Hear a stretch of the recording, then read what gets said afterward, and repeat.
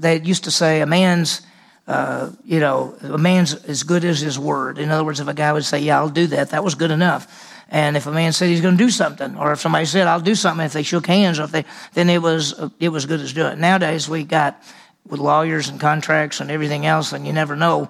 You may have everything written down and still there's a loophole or something.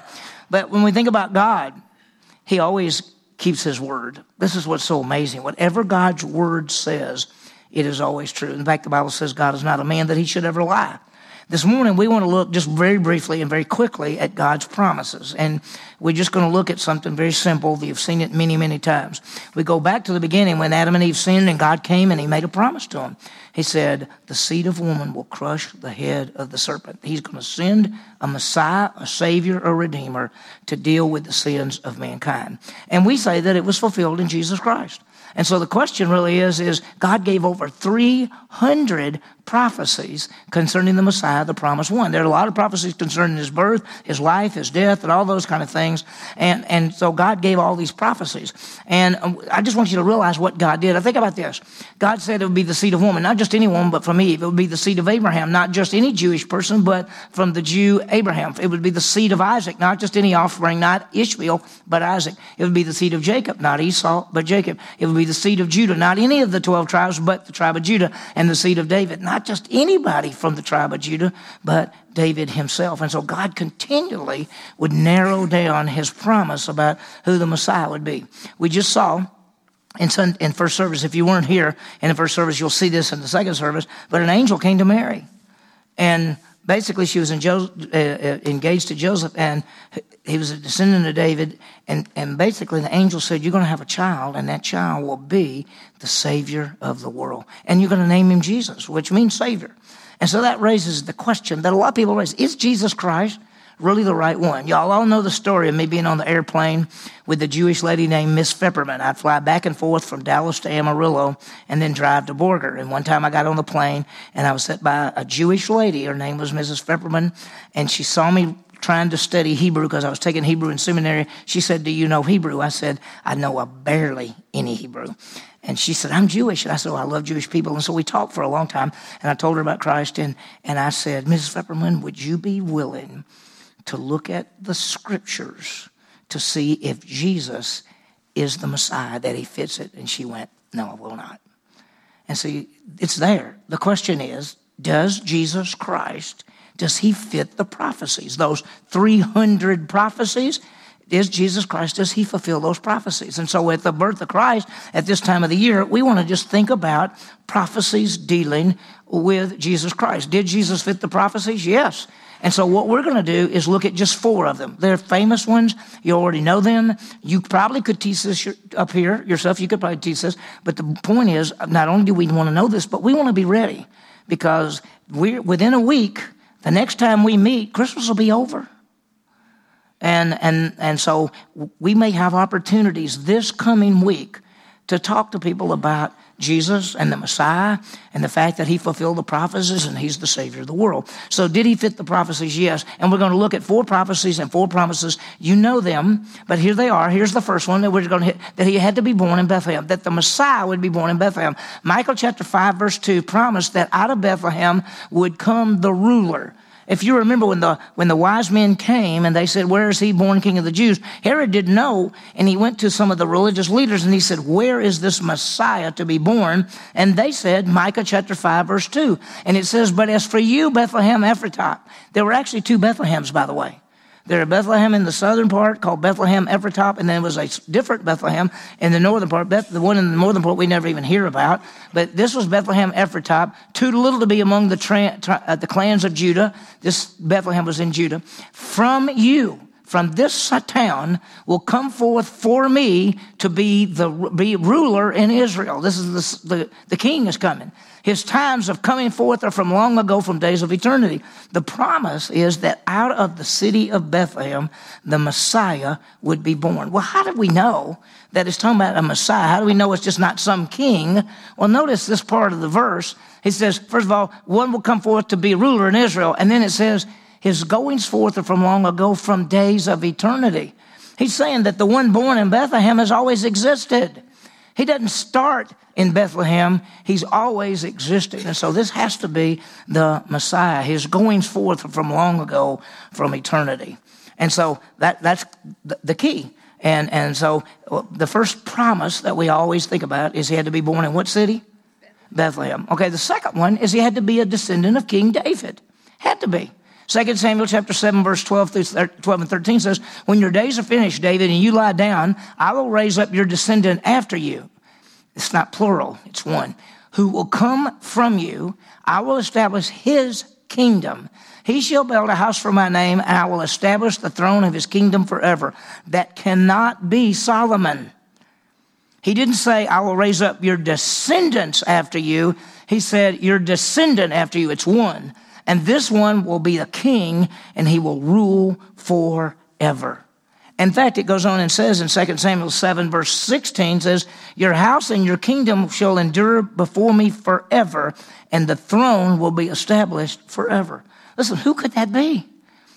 David knew that the son coming from him, which would rule forever, couldn't be a regular person, because a regular person dies. A regular person can't live forever. A regular person can't be the king forever. And so he knows that it is the Messiah. Now, I want to just give you one other little thing to throw in sort of as a bonus. We find this in Zechariah, that this Messiah as a king will come riding on a donkey. Now, most kings come into a town riding on a horse. He's coming on a donkey. Zechariah 9:9. Rejoice greatly, daughter of Zion. Shout in triumph, daughter of Jerusalem. Behold, your king is coming to you. He is righteous and endowed with salvation. He's the one that brings salvation. Humble and mounted on a donkey, even the colt, the foal of a donkey. He's going to come into the city riding on a donkey. So what do we have? We have that this baby, this Messiah, will be actually born in Bethlehem, and that he's going to be a descendant of King David, and he's going to be the king, and sometime he's going to come into the city riding on a donkey. Okay? Here's the third one that we all know. Born of a virgin. Isaiah chapter 7, verse 14. The virgin will have a child, and it'll be God with us. It's the seed of woman. There it says, therefore the Lord himself will give you a sign. Behold, the virgin will conceive and give birth to a son, and she will name him Emmanuel. Emmanuel means God with us. Now, I want to just do something real quickly just because of time. When we all think of Isaiah 7:14, behold, the virgin shall be with a child. We all say, yeah, that's the promise of the Messiah, that this woman who's never had a baby, never had sexual relations, she's going to have this child who's the Messiah. If you go back to actually Isaiah 7, there's a king. His name is Ahaz, and he's a wicked king. And God gives a promise to him that God's going to take care of him and defeat 2 of his enemies. And the prophet Isaiah says to him, ask God for a sign, and he'll show you the sign that this is going to come to pass. And he goes, I'm not asking God for a sign. Now, that sounds pious, like, oh, I'm not going to test God. But God already told him to ask for a sign. So he says, who do you think you are, ignoring what God's asked you to do? He told you to give you a sign. Well, here's going to be the sign. The sign is going to be a virgin will have a child, and he'll be a boy, and they'll call him Emmanuel. And you say, well, so, and then he goes on to say, and by the time this child is old enough to know right from wrong, your 2 enemies will be destroyed. So the ultimate beginning prophecy in the Bible, there's prophecies that have both near and far fulfillment. The near fulfillment was in the day of Ahaz, a woman would have a child, and by the time that child was 2 to 3 years old, his enemies would be defeated. But the far prophecy is a virgin will have a child, and this virgin will give birth to a son, and it'll be God with us. That's the far fulfillment. That's why the Bible is really clear that when you study the Bible in Luke chapter 2, it says an angel came to a virgin, Mary, who was a virgin. And that's why it's very clear in Matthew that it talks about Joseph and Mary before they had ever come together. She was found to be with child. So the prophecy is that there's going to be a virgin have a child. And so what do we get? We've seen that there's going to be one born in Bethlehem. There's the son of David, and he's going to be riding on a donkey at some time. He's going to be born of a virgin. And then here's one that's amazing, and that he's going to be both God and man. the God-man. You understand there's God, and there's angels, and there's human beings. But this one's going to be unique of all, because not only is this one God, this one is also man. He's the God-man. That's why the Bible says there's one mediator between God and men. It is the man, Christ Jesus. And so here's what it says. For a child will be born to us. A son will be given to us. And the government will rest upon his shoulders. And he will be called what? Wonderful Counselor. Look at that. He's called Mighty God, Eternal Father, Prince of Peace. So here's this prophecy coming that this child is going to be. Now notice, a child is born. It doesn't say, and the son will be born. It says the Son will be given, because the Son of God has always existed. So look at that. So the child, he's the man, is the Son. He's called Mighty God. He's God. He's the God-man. So I want you to think about this. The one born in Bethlehem is a descendant of David who's going to ride on a donkey, who's born of a virgin, and is both God and man at the same time. Wow. So that's prophecies. Now, most of you know those prophecies. All of us have heard of Micah 5:2, that he's going to be born in Bethlehem. All of us have heard that he's going to be born of a virgin. Most of us have put it together that he's going to be God. And then most of us have put together that he's supposed to be the King of Kings and the Lord of Lords, and the greater son of David. So there's a lot of prophecies, but these are four that are very famous. So here's the real question is, did Jesus fit these? These four prophecies, these four promises, are they fulfilled in Jesus? The answer is yes. Was he born in Bethlehem? Well, if you look at, and you don't have to turn there, but in Luke chapter 2, it talks about that they made this trip to Bethlehem. Joseph went up from Galilee, from the city of Nazareth to Judea, to the city of David, which is called Bethlehem, because his house of lineage of David, ordered to register with Mary. While they were there, the days were completed for her to give birth. She gave birth to her firstborn son. Where did she give birth to her firstborn son? Where? Bethlehem. What was the promise? He'd be born in Bethlehem. Where were they living? Nazareth. Why did they go to Bethlehem? Because the king made a decree that everybody had to go back to their hometowns to register so they could be taxed. And Joseph and Mary's hometown, Joseph's hometown was Bethlehem. That's why they went back there. He's born in Bethlehem. You remember the shepherds? The shepherds, where were they? They're out in the keeping watch over their flock by night. But here's what it says. It says, the angels came and said, I've got good news of great joy. For today in the city of David has been born for you a Savior. What is the city of David?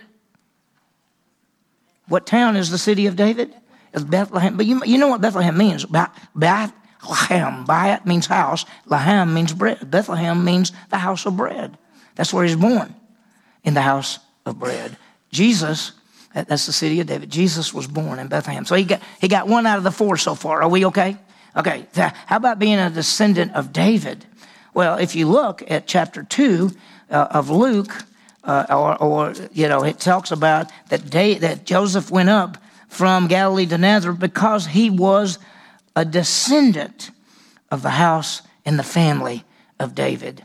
And in Luke chapter 1, it basically says that he was to a virgin who was engaged to a man named Joseph, who was a descendant of David. And when the baby is born, it says he will take the throne of his father David. And when Matthew chapter 2, it says that, this is the Luke and the family. This is in Matthew chapter 2. Where's the one born king of the Jews? The house and lineage of David. So that's who it is. That's who he is. He's the one. And by the way, did he ride in on a donkey? Matthew chapter 21, he said to his guys, go into a village which is opposite you. Immediately you'll find a donkey tied there and a colt with it. Bring them to me. And they did. And that's fulfilled Zechariah 9:9, because it says, now this took place so that was spoken through the prophet will be fulfilled. Say to the daughters of Zion, behold, your king is coming to you, humble and mounted on a donkey, even a colt, the foal of a donkey. Did he fulfill that? Let me ask you something. On the cross, did they cast lots for his clothes? Did you know that was prophesied back in Psalm 22? Did they stick him with a spear and look on him whom they pierced? That's Zechariah. That was a promise. Did he die with criminals? Bible in the Old Testament said he would die in criminals. Was he buried in a borrowed tomb? Psalm 22 says he'll be buried in a... All the prophecies come true. Was he born in Bethlehem? Yes. Is he a descendant of David? Did he ride in on a donkey? Yes. Jesus was the son of David coming into Jerusalem on a donkey. Here's the big one. Was he born of a virgin? Was Mary a virgin? Yeah. In Luke chapter 1, 34 and 35, it says she will become pregnant by the Holy Spirit. Because she says, how can this be that I'm going to have this baby since I am a virgin? Since I am a virgin. And that is a really good question. And I mean, and she, by the way, if you were in first service, you understand that Zacharias doubted what God said, but Mary didn't. And when she said, how can this be since I'm a virgin? She's not doubting. She's just saying, how's this going to work? Because I'm for it all the way. How is this going to work? And it says the Holy Spirit will come upon. Matthew 1:18, they were engaged before they had come together.